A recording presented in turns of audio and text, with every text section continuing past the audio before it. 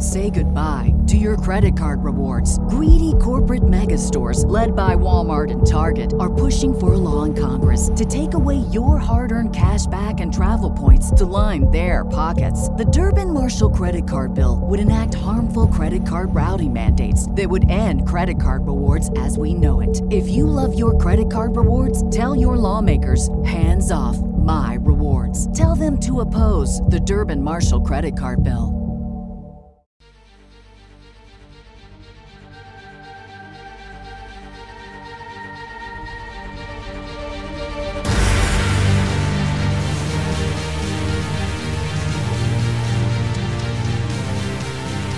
Greetings, nerds. This is Staying a Nerd. I'm your host, Sarah Belmont, and with me as always is our Mr. Producer, Will Paulk. How are you doing tonight, Will?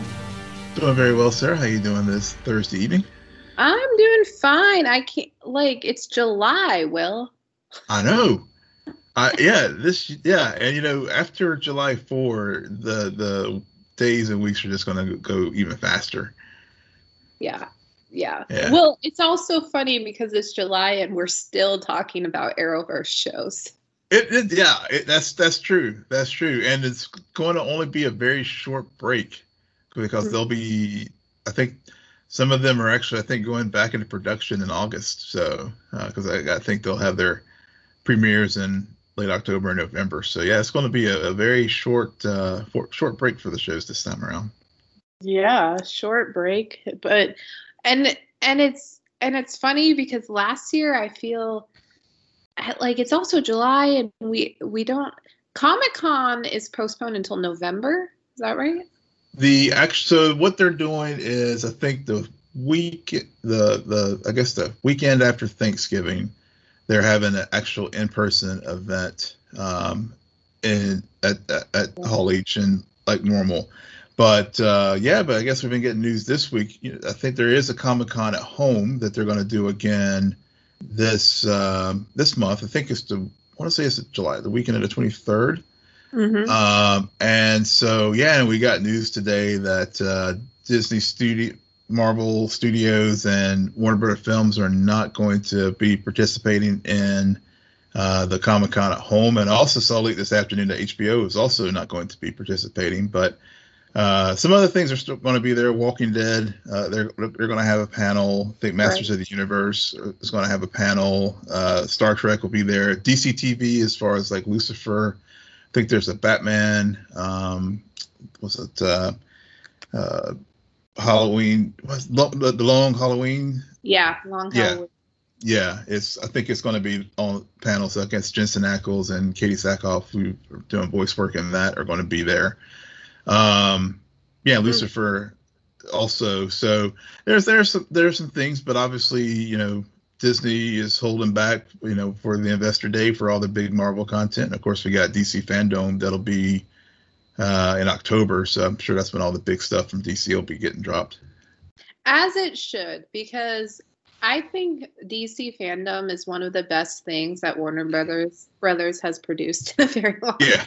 It really is. Including its movies. I don't know. Yeah. There was something about that whole day where I could not get over how well it worked, and then was supremely disappointed by the sequel. Maybe that's just classic Warner Brothers. I don't know. But you're right about that. Yeah. All right. Well, things are coming. We'll see what happens this year. Speaking about Arrowverse news, Robin Givens is joining Batwoman season 3. She's Ryan's mom, right? That's got to be it. Yeah, because so she's apparently playing a character called Jada Jet, and she's a CEO of Jet Industries, who apparently has had a very rough youth and gave up their first child.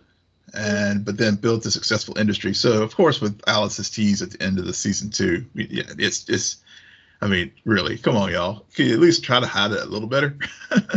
Right. Yeah. Like it's Ryan's mom or Mary's dad, right? Yeah, exactly. At this point, that's basically the only mysteries we have left with those two characters. I'm gonna be so mad if we never meet Mary's dad. Yeah. Yeah, yeah. Every episode, I'm like, so that guy in the far right corner in that one shot, that was Mary's dad, right? Yeah, exactly, exactly. That'll be the tease for hopefully a season 4. Yeah, hopefully season 4. Speaking about teasers, surprisingly, and no, I have not forgotten about this show, but it's been a very long time since I watched the Incredibles season 2 finale. Season 3 of Succession is upon us, Will. Yes, yes, and I think it's a fall release date. I don't think they set the exact date, but it's coming. Ugh. I really need to set aside time to go and rewatch season 2 because it's been so long. Mm-hmm. I do too. I finally did finish it, but yeah, I need to, because kind of zip through it, and a show like that, it's like the show I was before we recorded, and I was watching part 2 of Lupin, show on Netflix, and it's one of those shows like that where it's just like you really just gotta just really slowly and just sit and enjoy it and process it, because there's so much great stuff going on. Yeah. Yeah, and it's not like, I mean, we're going to talk about another show where you really have to sit back and watch, but that's later in the second half of the show. Before we get to Loki and all of his friends, She-Hulk will have Deadpool. Okay. Yes, I totally read rundowns before we start the show, guys. Sorry for the typo. So basically She-Hulk is going to be like Deadpool, where she's breaking the fourth wall. For some reason, I was reading it and I thought that it was going in a very different direction. Yeah. I don't know why. Oh man. Okay. Yeah, I think Tatiana, her work in Orphan Black, she can do it. She can make that work. So, because I don't think that they had fourth wall type situations, but though just being like 6 clones and all different personalities, yeah, she'll be able to make that work. Yeah. Interesting. Awesome. Yeah, I saw that was also confirmed from various sources, even though Marvel and DC, I mean not DC, Marvel and Disney have not confirmed it yet, but have seen it in a couple places, so must be true. Yeah, and to go off of that point about breaking the fourth wall and just breaking walls in general, The Boys, because we can never go too long without some boys action, has launched a new digital series called 7 on 7 from the Vought News Network. Yeah, have you watched it? I've not watched it. Oh, okay. But I've seen like images from it, and I should send it to my dad, honestly. That would really piss him off. Yeah, I watched it. I loved it. I was just like, there were a few truly laugh out loud moments in it. Had all the, just all the great commentary on society, and in particular talking, and of course the character that they're basing this news anchor off of is Tucker Carlson. So, who trends for the wrong reasons like every day. So. And really just like took fake news to like the next level, but in the ingenious way of The Boys always does, mocks things in society, and this one clearly mocking Fox News. And I just can't wait for the third season. But really the idea with this 7 on 7 from the VNN is so on the 7th day, over the next 7 months, they will be dropping these little, I guess it was about 5-10 minute long, news snippets, and basically to serve as a bridge between seasons 2 and 3. So the first one had a lot of things really that were kind of, I guess, epilogues to a lot of the storylines that we've seen in the first 2 seasons.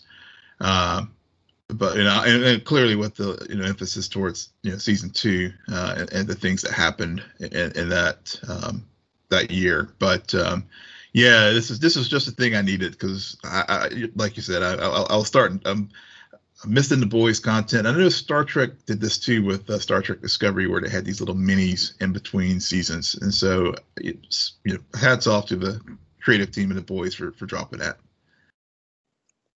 Yeah, I just now, when we get the next season of The Boys, I want one of the episodes to do a spin on The Office, but for the Vought News Network.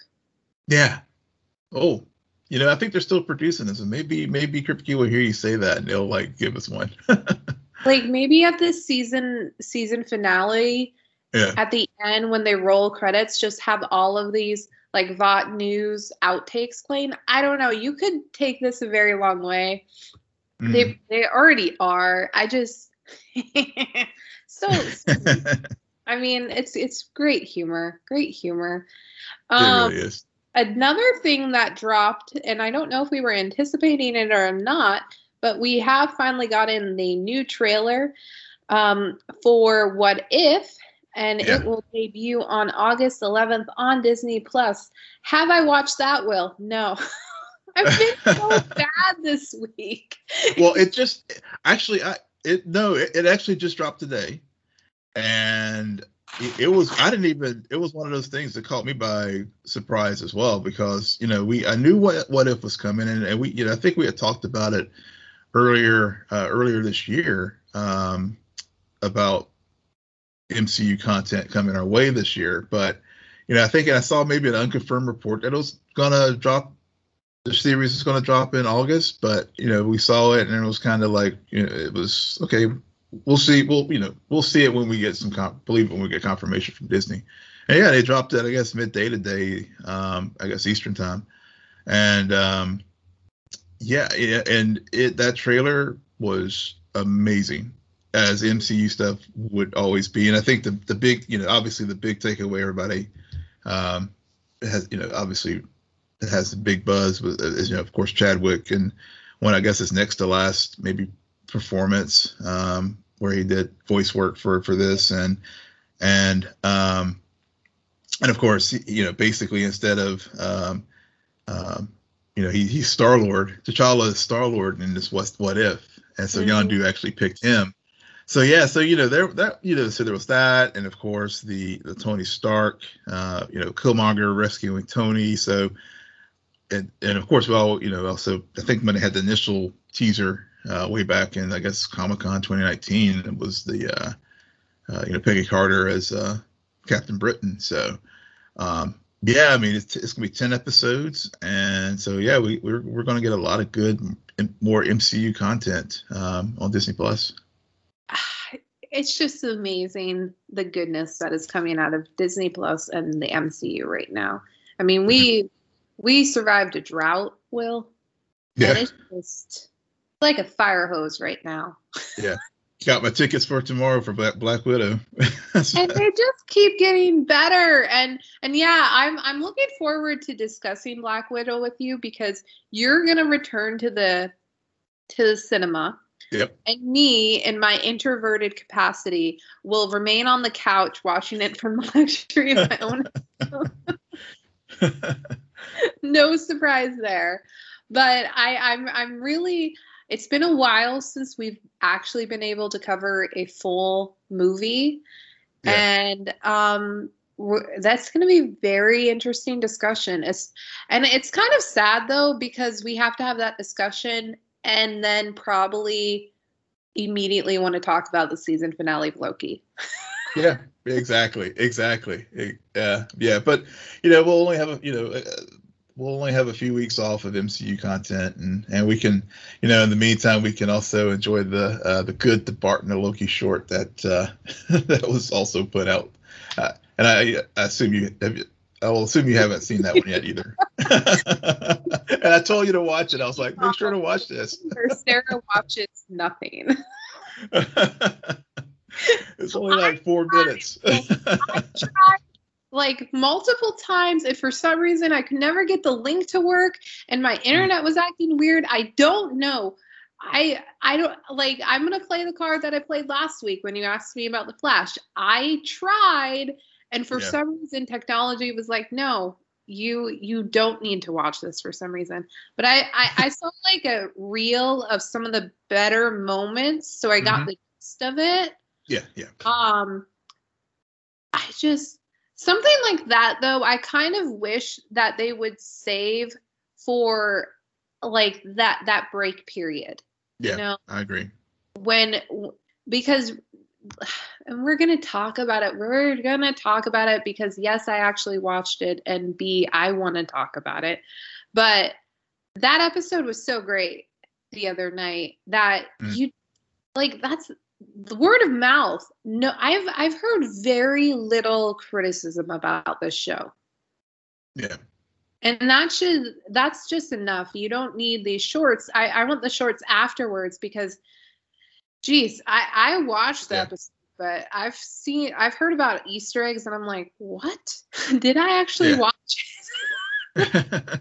Like 24 things in one scene. Like, okay. Yeah, I think there were like 100 total Easter eggs in the short, and you're right. I wish they had like dropped it afterwards, because actually it was one of those things. It almost slipped off my radar too until I saw a news article about it in our inbox, and then I was just like, oh yeah, that's right, that is this week, but it is, check it out, and just from the start of it with the play on Ragnarok, and I had just watched that just a few days ago actually, and playing off the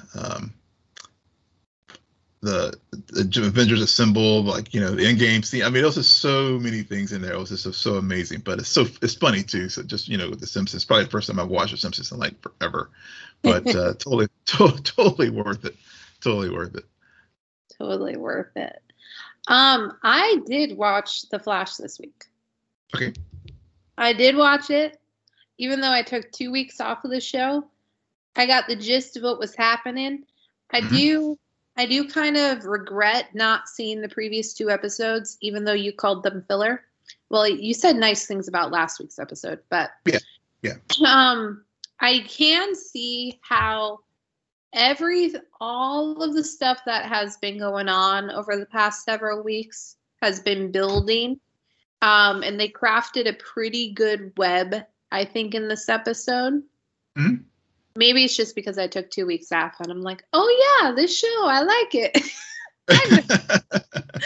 It was. I probably should have done the same and just got started back last week when the Godspeed chapter started. Yeah, it's not bad. I mean, I like the how they brought back Dion. That made sense. Yeah.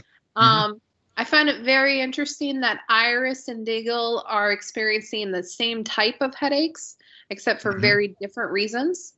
Yeah. I also find it just lovely how Diggle, yes, I'm happy to see you, Diggle. But seriously, guys, this whole thing about Green Lantern, like, why didn't they just do it on Arrow? They had 8 seasons. Yeah. Well, yeah.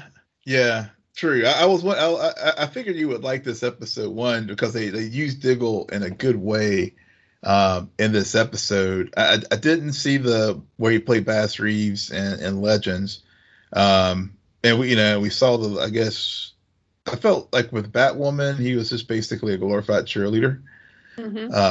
But I think part of it too is with Batwoman, there was no pre-existing relationships that he had with the cast and team, whereas with the Flash, Barry and Diggle have always had great like comedic moments. Obviously, when Dig gets sick after Barry rushes him somewhere, but also just it's like that. Of course, that obvious tie back to Oliver and so I thought that you. Oh, go ahead. I was just gonna say there is one scene that I actually really am angry at the writers about, and it includes Diggle, and it's the goodbye scene. And it's just because there's that very cliche moment where he starts to walk away and he says goodbye, and then he's like, Barry, one more thing. Yeah. And I forget what he says, because what he says is so just like, just keep fighting or something. Yeah, it was very like cliched and moment. I'm like, yeah. No. You are supposed to tell him, remember what Oliver did for his family, or tie it in like that, because like they made it a big deal about Oliver's sacrifice and how that affected Barry. And I feel like bringing Diggle on, there was that great moment early on in the episode where he talks about being a father and always putting your kids first and your family first. But they couldn't. I don't know why they didn't double down on that. Yeah, that was farewell scene. Yeah, that's a good point. I didn't think about it, but at the time. But now that you bring it up, it was a missed opportunity. Which is, there have been a lot of those this season with the show. But this episode being one of them, like, why is it so daggone late in the season? For goodness sake. But you're right. But that was a missed opportunity and a great opportunity for them to, again, really bookend that discussion that they had earlier in the show. To, like you said, it would have been a good launching pad for the next scene that we get with Nora and Bart showing up, and also so it was definitely a missed opportunity there. But getting to the point about Diggs and Green Lantern. Yeah, I was I know he is also going to show up on Superman and Lois, and I think I read somewhere where I'm not sure they'll have the complete resolution there, but hopefully, I know Tom Cavanaugh's, I don't know if it's the finale or one of the penultimate episodes or when, but he will be showing up on Superman and Lois, so maybe we'll get some, I guess, more exploration as far as getting closer to Green Lantern, and maybe they'll have him on the spinoff on HBO Max, given that that's an anthology series, so they could easily do it that way, or maybe in the 5 episodes of The Flash that will bring in characters from other Arrowverse shows. Maybe that'll happen in that first 5-episode arc of season 8. It is going to happen in the very last scene of the Flash series.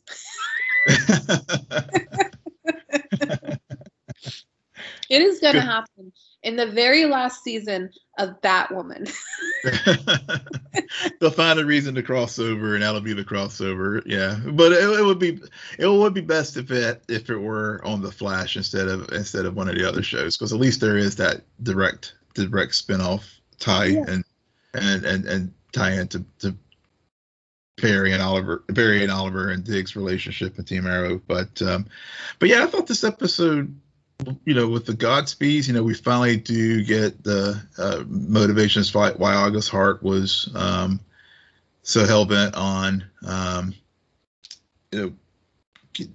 creating the clone army, and and the Barry's wanted to Barry's speed and Barry's revenge, and and like you said earlier, I think that tying into Force Wars, even as painful as it was to get through that,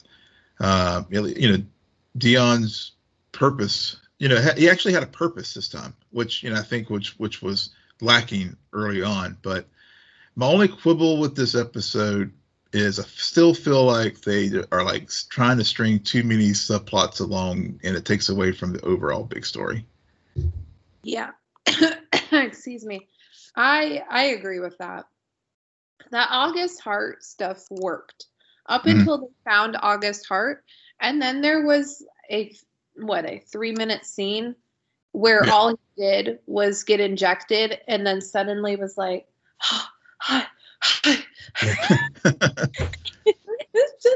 it was such such a weird. I'm like, no, don't delay. We already know who it is. I get it. Mm-hmm. You want it to be a build up, but for a moment I was just like, say a different name. Yeah. Say a different name. It would be so perfect if it's not. But no, they didn't do that. And then we got the cute moment at the end with the kiddos. Yeah. And the new kiddo. I have very mixed feelings about Jordan Fisher. Yeah. I don't know if I don't know how to feel about him. I had mixed feelings. Honestly, I mean, even though it was a very cool moment and stuff, I felt a little underwhelmed. Yeah, especially because again they did this weird thing where they had Nora, and she's just like, I'm gonna do a bunch of exposition and not really tell you why I'm here or why I'm so cheerful, and oh yeah, mom's okay, and oh yeah, just wait a minute and you'll be double surprised. And I'm just like, why are they delaying this? Yeah, exactly. And I actually found more cool if Bart had ran in there and Barry would have accidentally maybe gone on defense because he thought he was like a Godspeed clone, and then Bart comes in and is like, no, that's your son. Yeah. I like that. I like that one a lot better. That would have been because I found Nora's exposition actually really annoying. I'm like, it's like the worst aspects of the character were at that moment. But I know they were just trying to show how she's motor mouth like Barry and the geeky awkward kind of thing. So just to, I guess, reset everyone about Nora's personality from season 5. But I love your entryway. This is why they need to just go ahead and hire you for the writer's room. Flash writer's room, call me. Yeah. Give me your script. Give me your script. But but this episode this week really, I was like, okay, I did fast forward through. I'll just be honest, the scenes with Allegra and Esperanza. I'm just like, I was just like, I could care less. I'm just so proud right now. I haven't even done that, and I should have done it. I did get up and walk around during all of those scenes because I just knew it was like inconsequential, even though they're really trying to make it consequential. I'm like, nah, no. Yeah, and I still feel like they're again really wasting Jesse's talent. Yeah.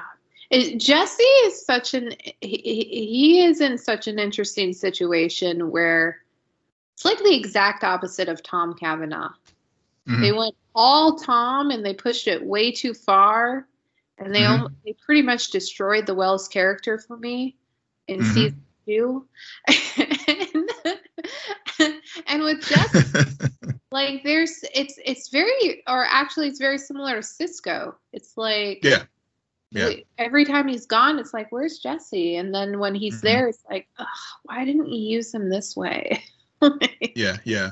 I mean, I feel like they're, a lot of those place scenes where they would have utilized him. Now they're doing that with Cecile.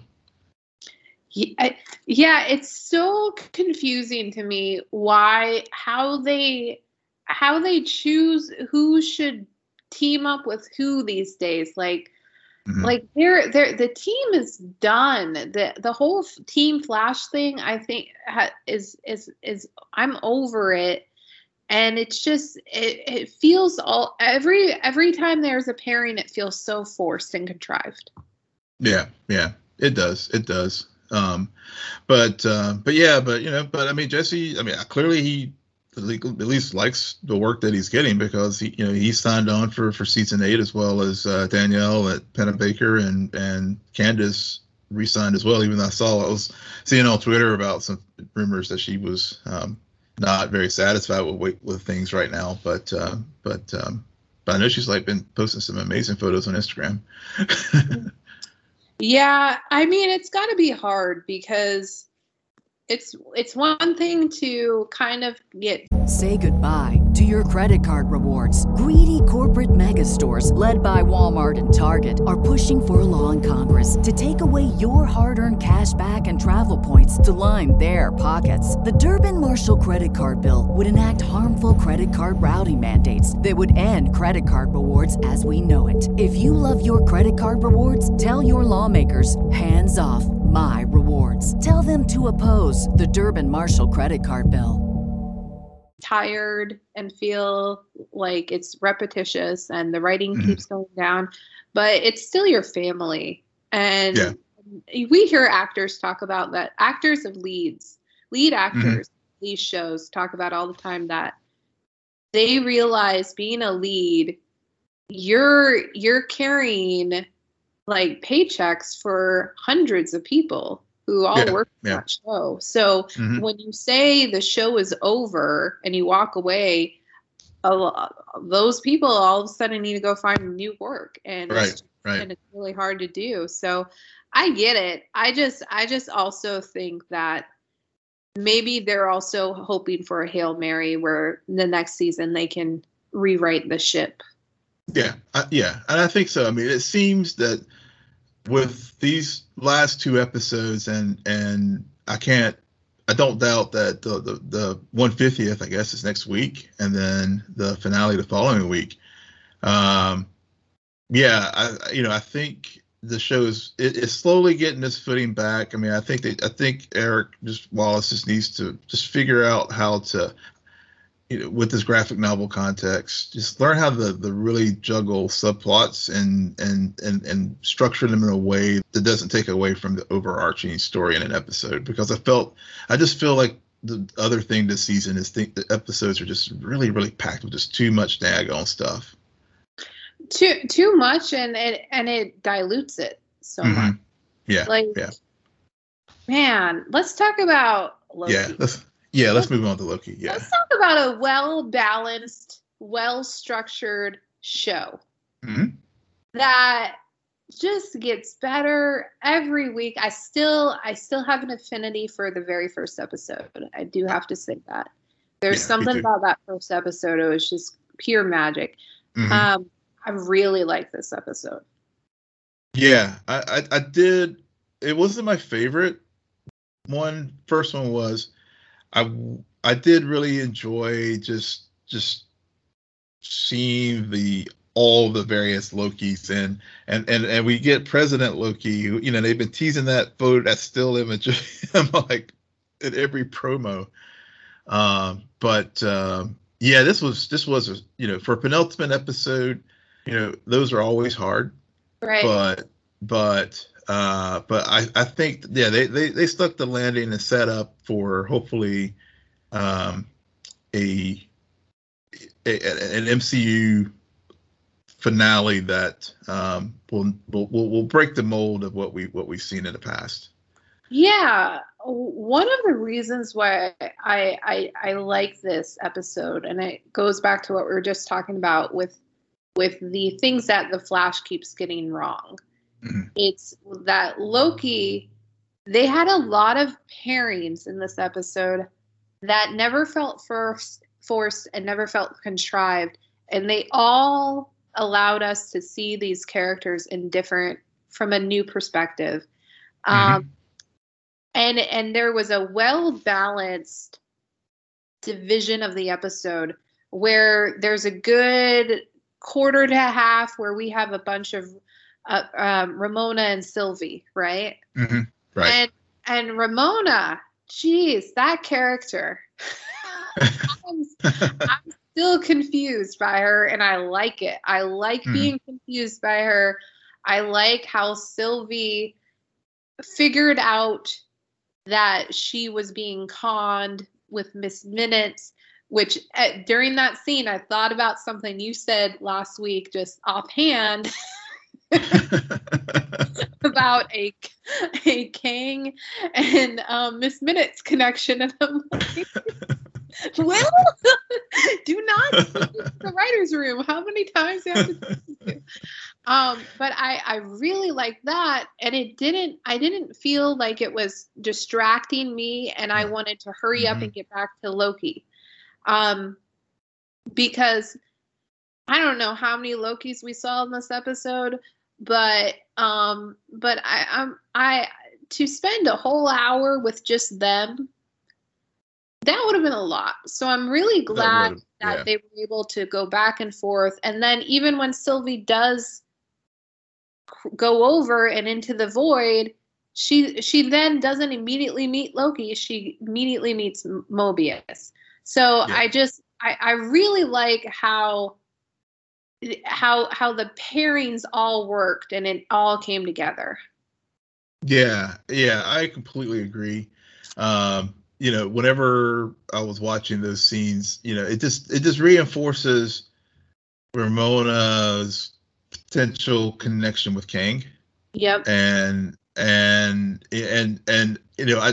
not expecting to see Kang at the end of the episode next week, because I think, and maybe that's where they'll break the mold. I mean, that's one thing they may do this time.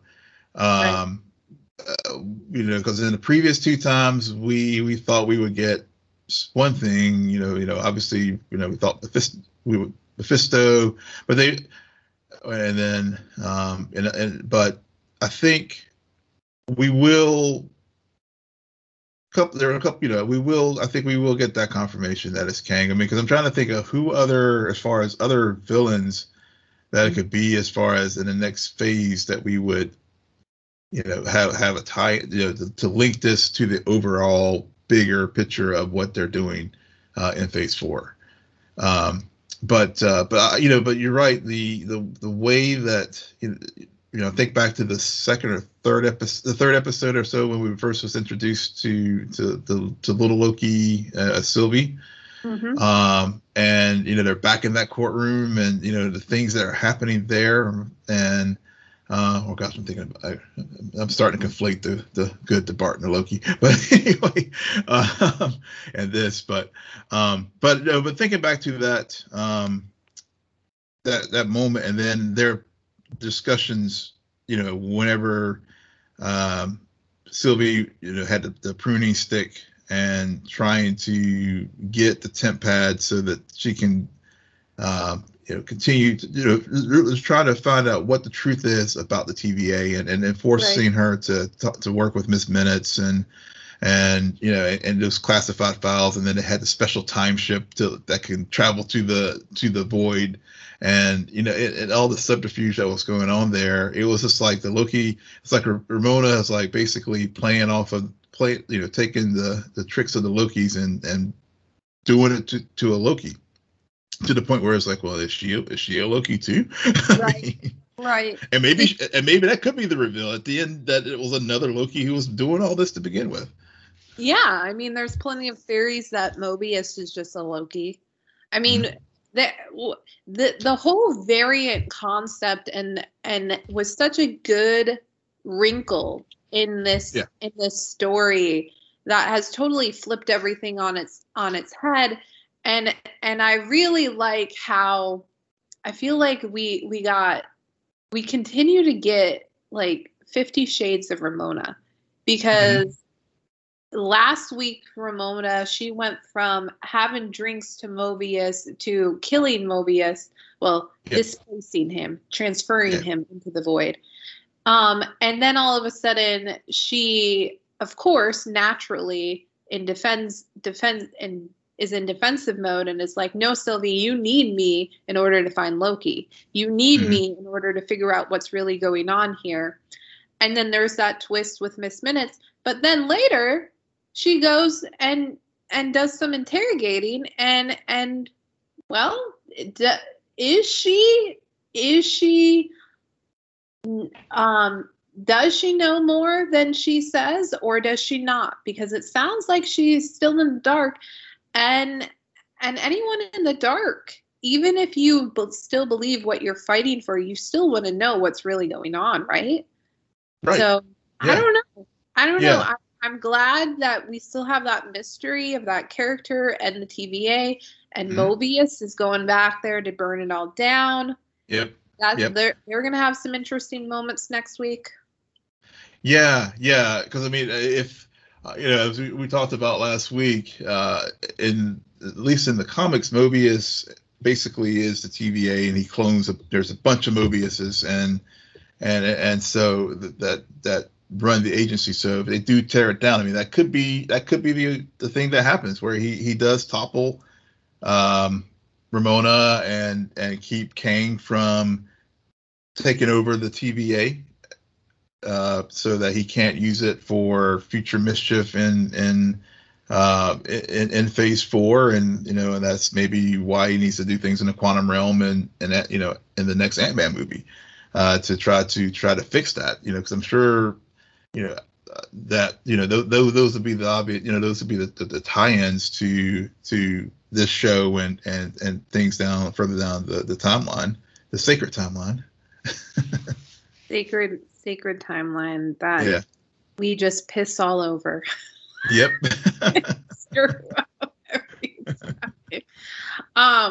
I think, and I don't know if you've watched this at all, but on the SEN network, the Inner Geekdom show, do they still call it that, or do they call it something else these days? I know they were changing the name. I haven't had a chance to watch hardly any of them this week, but so watch their episode covering this episode.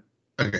Watch it, and I'm telling our listeners to go and watch that one, go listen to it, because those two, they spent about 40 minutes breaking down the episode, but more importantly, they do have some good insight as to who is the man behind the curtain. And no, I'm not talking about Kang. So they really do a good job, and I'm glad I listened to it, because they talk about all of the different possibilities, and there are some hints in this episode, and it makes me want to go and rewatch, even though I still won't really understand because I don't have that comic book context. But they offer some good insights as to what Feige is really playing at here. Because what if it's Feige? What if it's Feige? Yeah. But what if it's Sylvie? I mean, maybe Sylvie is it. I mean, if that's. Let me just have my Feige moment here. Okay. Like the end credit scene is whoever it is, they like have a scene. And then they say cut, and they drop like a green screen, and it's just Feige standing there, and we're like, I see you. That would be beautiful. That would be like, yeah. And he just kind of like, green screen. The thing drops, and he just winks at us. Yeah. And you know what? Put on some Loki horns, Yeah. Maybe Feige's been a Loki all this time too. Maybe, but that would be so meta and so like breaking the mold that maybe that'll be the outtake. Maybe they're gonna come out and say, yeah, Feige voiced the alligator in that episode. Yeah. Yes, he's definitely a Loki. What? So we've talked a lot about Sylvie and Ramona and Mobius and the man behind the curtain. What are your thoughts on all of the Lokis? I really enjoyed that whole sequence of all the Lokis, because we end last week's episode. Of course, we see classic Loki, alligator Loki, kid Loki, and I guess boastful Loki. And then to actually, so I was, whenever we got to see them this week and all their interplay with one another with our Loki, boastful Loki talking about how he took down Tony Stark and Captain America, and then as I mentioned earlier in our discussion, finally seeing President Loki, and I think alligator Loki in his own way stole the show. Yeah. It's just, it's like, because and that was, I think, a character original to the show. It wasn't one that was based in the comics or anything like that. So seeing how it how it quickly took care President Loki's right hand, and but Kid Loki, had some moments that that they tied back into, I think, into the lore, and and how he killed Thor, and and how and the boastful, basically trying to figure out what were their Nexus events that caused them to get put into the end of time. So basically, the whole concept that basically the TVA just they're sending all these Loki variants to the end of time because that's the only place where they can put them where they won't cause any more mischief. It's still, all of those discussions still made me want to know what was Sylvie's Nexus event. Mm-hmm. Yeah, because it couldn't have been just because she was born a female version of Loki, because she was like, what, 6 or 7 when they took her? Mm-hmm. Mm-hmm. Right. So I mean, I have a suspicion it was a precautionary thing, where they knew, or maybe you're right. Maybe it is a different version of Sylvie at the end of the tunnel, and so they're going to do this whole weird time loop thing. I don't know. Yeah, I mean that's very possible. And because it seems that she, when we think about the end of the episode where she, well, even earlier in the episode when she first was pruned and had the encounter with the beast, can't remember his name right now, but she was able to enchant it for a short moment and saw beyond the void, right, and what could be over there. And it seems that of the Lokis, she has control over things more so than others, until, well, with the exception of classic Loki, which Richard E. Grant just killed it. But it seemed that, and I guess that's where, when we figure out the man behind the curtains, it could be a Loki, because it seems that all the sum of all these various parts of the Lokis that we've encountered would ultimately be the engine of chaos, or because really, when you think about it, I mean, the universe is chaotic. It's not an orderly thing. So maybe this it is all these little subpart,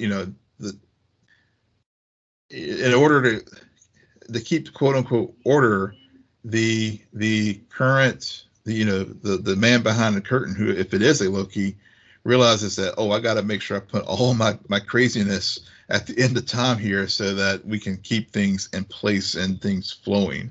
And so, this is some of the parts that understands that, because we saw that moment with Sylvie and Loki when they realized oh, we're stronger than we realize. Right. And I like how they did that. I like how they kept referring to Glorious Purpose. Very reminiscent of the first episode. I appreciate the callback, and this self-realization that was occurring through a lot of the Lokis, and this idea that these Lokis, if we really listened and understood what happened when they caused their Nexus event. I mean, yeah, the kid Loki killed Thor. I wonder if part of that was no, not only did he win, but suddenly he had regret, and he experienced some humanity. And so it's just this idea. It's interesting how the Loki we've been going through this story with has been on this whole path without even realizing it of figuring out who he really is. Yeah. And I mean, in the very first episode, he saw his entire timeline. Yeah, he did. And he still thinks like, no, that's my destiny right there. My destiny is a failure. And now I think through this whole experience, he realizes, oh no, time isn't a fixed point. Yeah. But yeah. I'm also really curious if this Loki will survive. And I almost don't want him to, because I almost think it'll be more beautiful if there's some sort of sacrifice or some sort of, no, this is the end of my story, but that doesn't mean that Loki is gone forever. Right. Because there are all of these other versions. So yeah. And we do know one thing that Lokis do. They do survive. Exactly. Yeah. Another thing. One. Yeah. Yeah, I mean, what another thing that could really happen too is, like, to your point of his self-realization on many things is, I mean, the other thing that could happen is maybe he, in the goal of trying to tear down the TVA and stuff, he realizes that he is the TVA. I mean, there's any number of variants. With variants. Yeah, well, there's any number of variants and variables that they can go with this, and I think that's why I think the way this show has been structured really works so well. And like you said earlier, the variant concept gives us, so many great ways of storytelling, and in this episode, like as you were saying too. Hearing the various Lokis share their stories, and I also think the moment with Mobius and Kid Loki and Classic Loki as well, whenever he was just kind of, when Mobius was reflecting on things and them helping him realize, like, okay, yeah, I've got to figure out a way to go back and tear it all down. Right.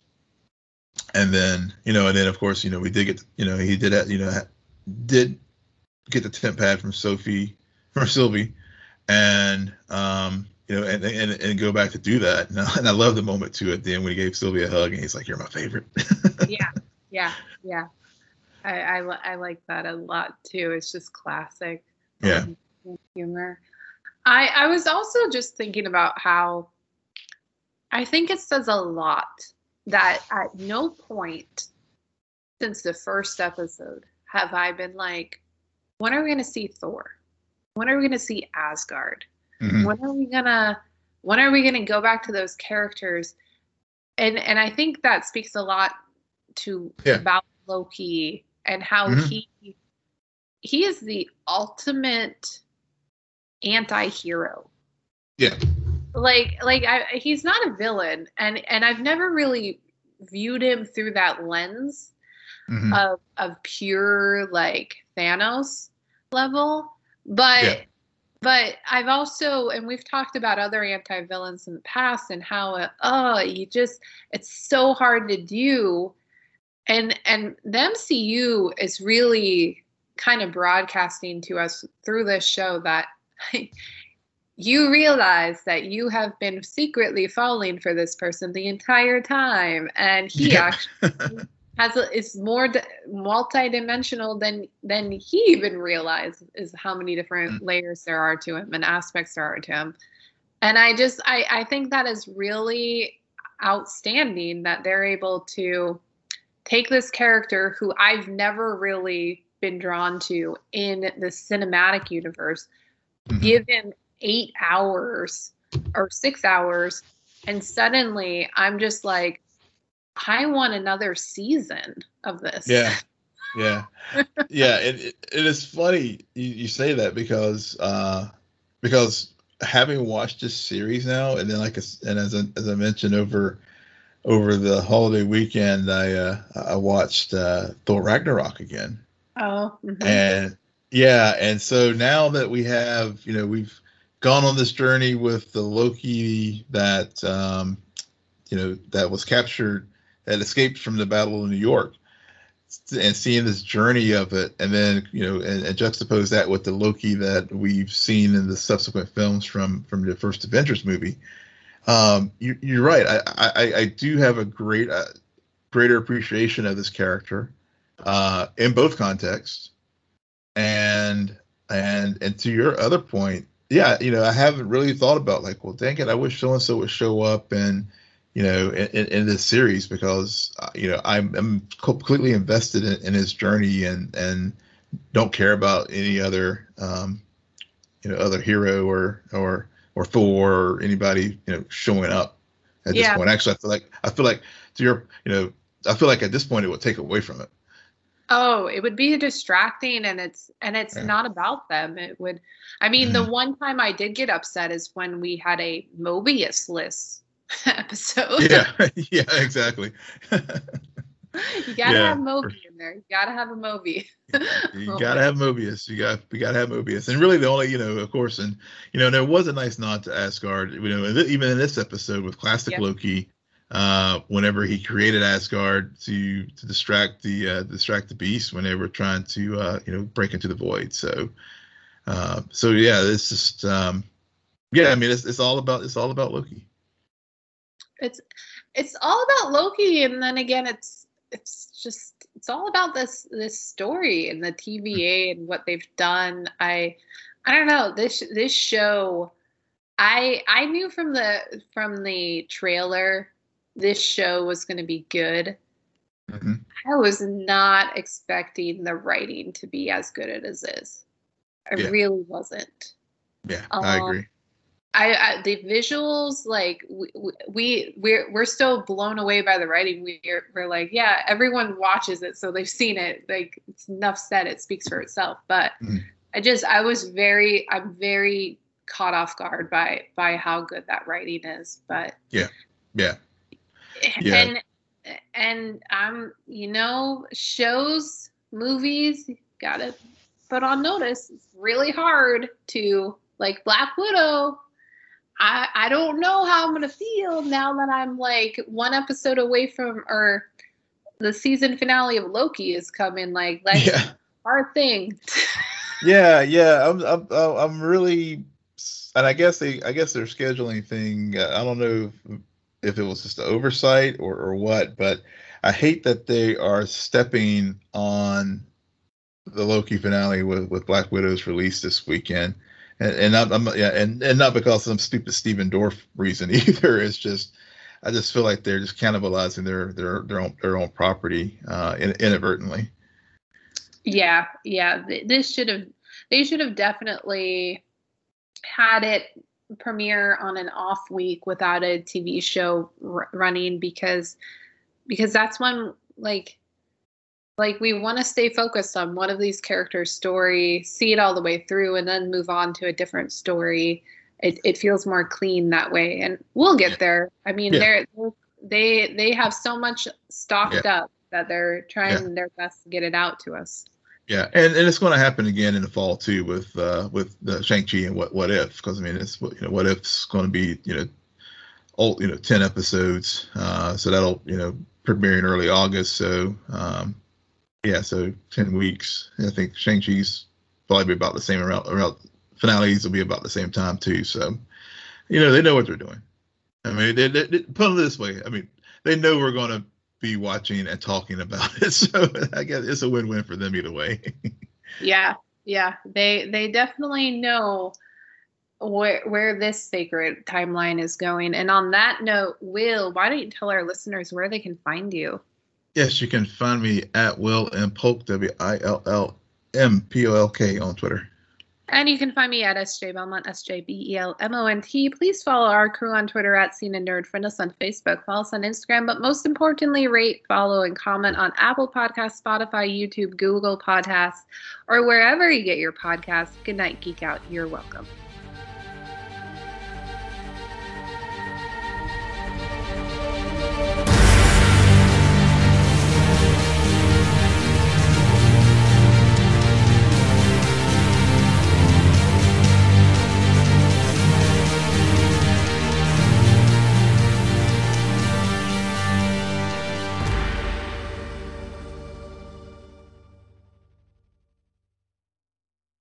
Say goodbye to your credit card rewards. Greedy corporate mega stores, led by Walmart and Target, are pushing for a law in Congress to take away your hard-earned cash back and travel points to line their pockets. The Durbin-Marshall credit card bill would enact harmful credit card routing mandates that would end credit card rewards as we know it. If you love your credit card rewards, tell your lawmakers, hands off my rewards. Tell them to oppose the Durbin-Marshall credit card bill.